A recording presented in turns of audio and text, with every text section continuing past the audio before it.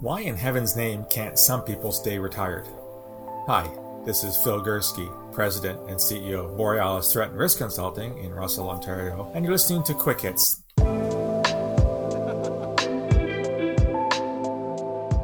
It's been almost 6 years now since I left the Canadian Public Service. It was the end of April in 2015 when I decided to take my retirement from active work.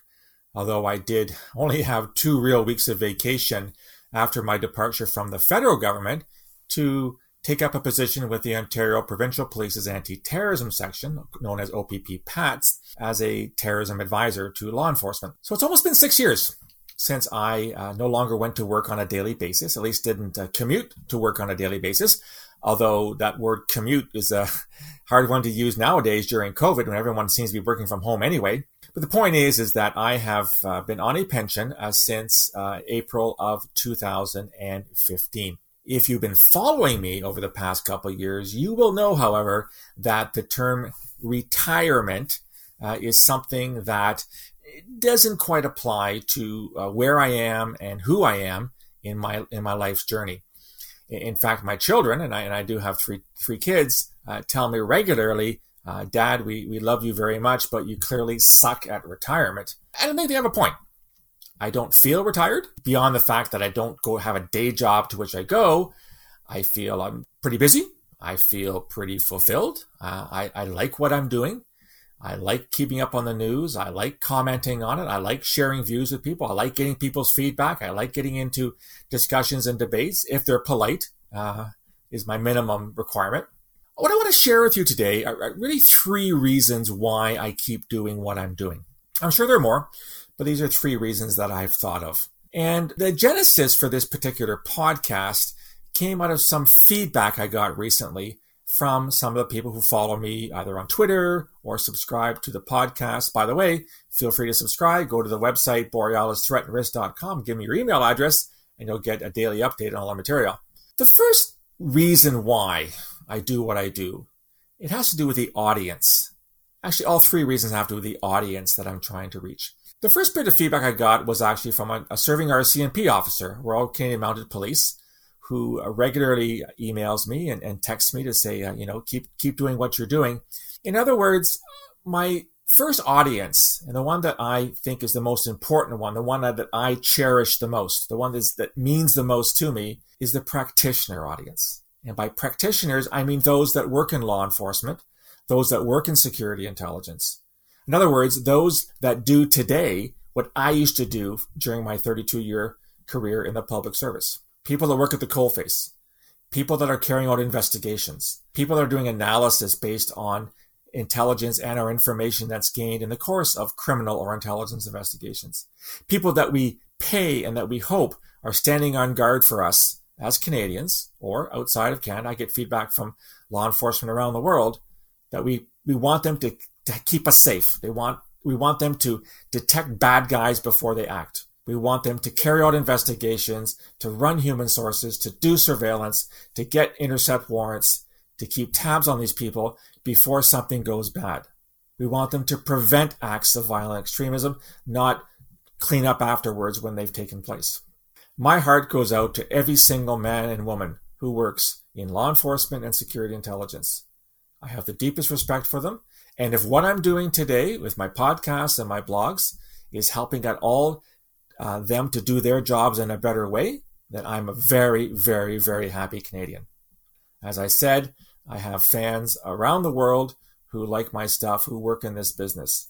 Please keep doing what you're doing for us, and please feel free to reach out if there's anything that I could possibly do to make your job any easier. The second audience that I get a lot of feedback from are people who want to join security intelligence or law enforcement.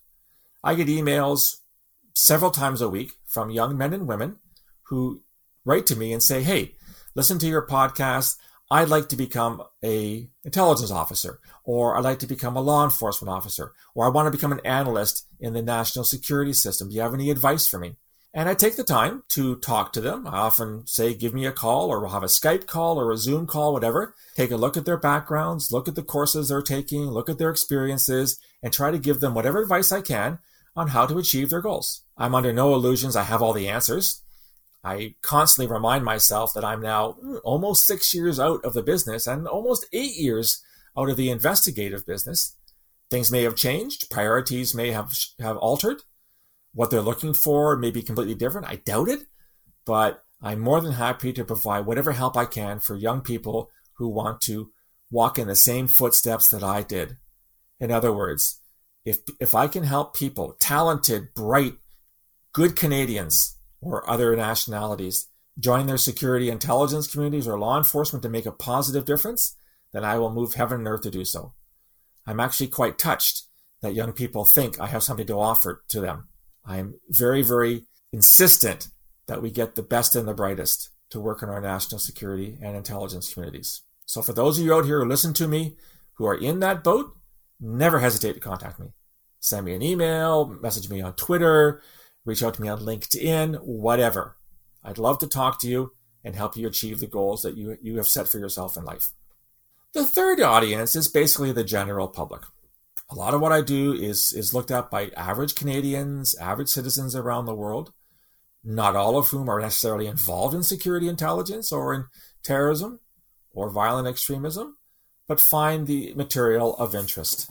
I am so pleased that I can provide even a little bit of insight and a little bit of analysis when it comes to violent extremism, terrorism, and general security intelligence issues.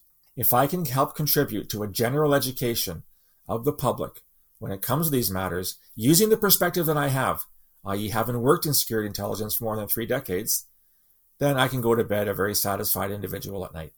There are a lot of voices out there, a lot of disparate voices of varying quality, it must be admitted. Some are very, very good, and I too follow them and I read their material and I learn from it. Some of them are absolutely atrocious, but that's the nature of social media. It's a free-for-all platform. You get the good, the bad, and the ugly in there. And if I can be part of that to help give some kind of insight or a different way of looking at things to the average Canadian, then again, I am a very, very lucky and very happy individual.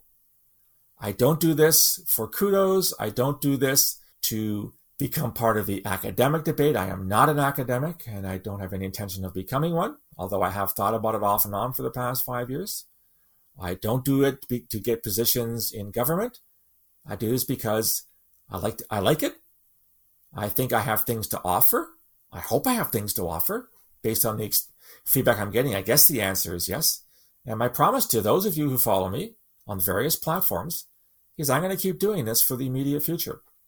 As I've said on many, many occasions to people, I'm having a lot of fun doing this. And when I stop having fun, that's when I stop doing it. So for those of you who've taken the time to get back to me with your feedback, especially those in law enforcement, security intelligence, and young people, and average Canadians and citizens, thank you, thank you, thank you. Your feedback means a lot to me, good, bad, or indifferent. When I make mistakes, I fully appreciate being called out on it. When you disagree with my analysis, I fully appreciate you taking issue with me, as long as you do so in a polite Canadian fashion. I'm more than happy to engage with you. Anyhow, that's what I think. Just to remind you that these podcasts are sponsored.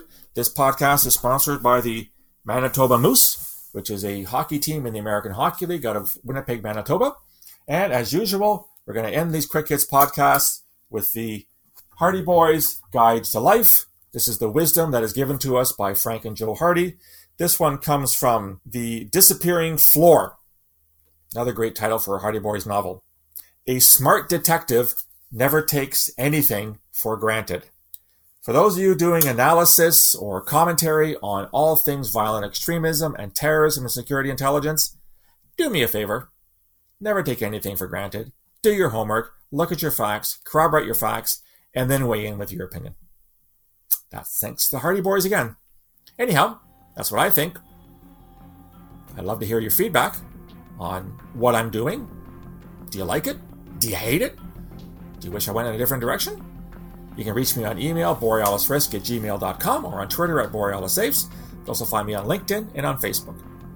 If you like this content as mentioned earlier, please go to my website, borealisthreatrisk.com, hit the subscribe button, provide your email address, and you'll get all this material sent to you automatically on a daily basis. Love to hear your feedback on this and other items. I'll talk to you again soon. Until then, stay Stay safe.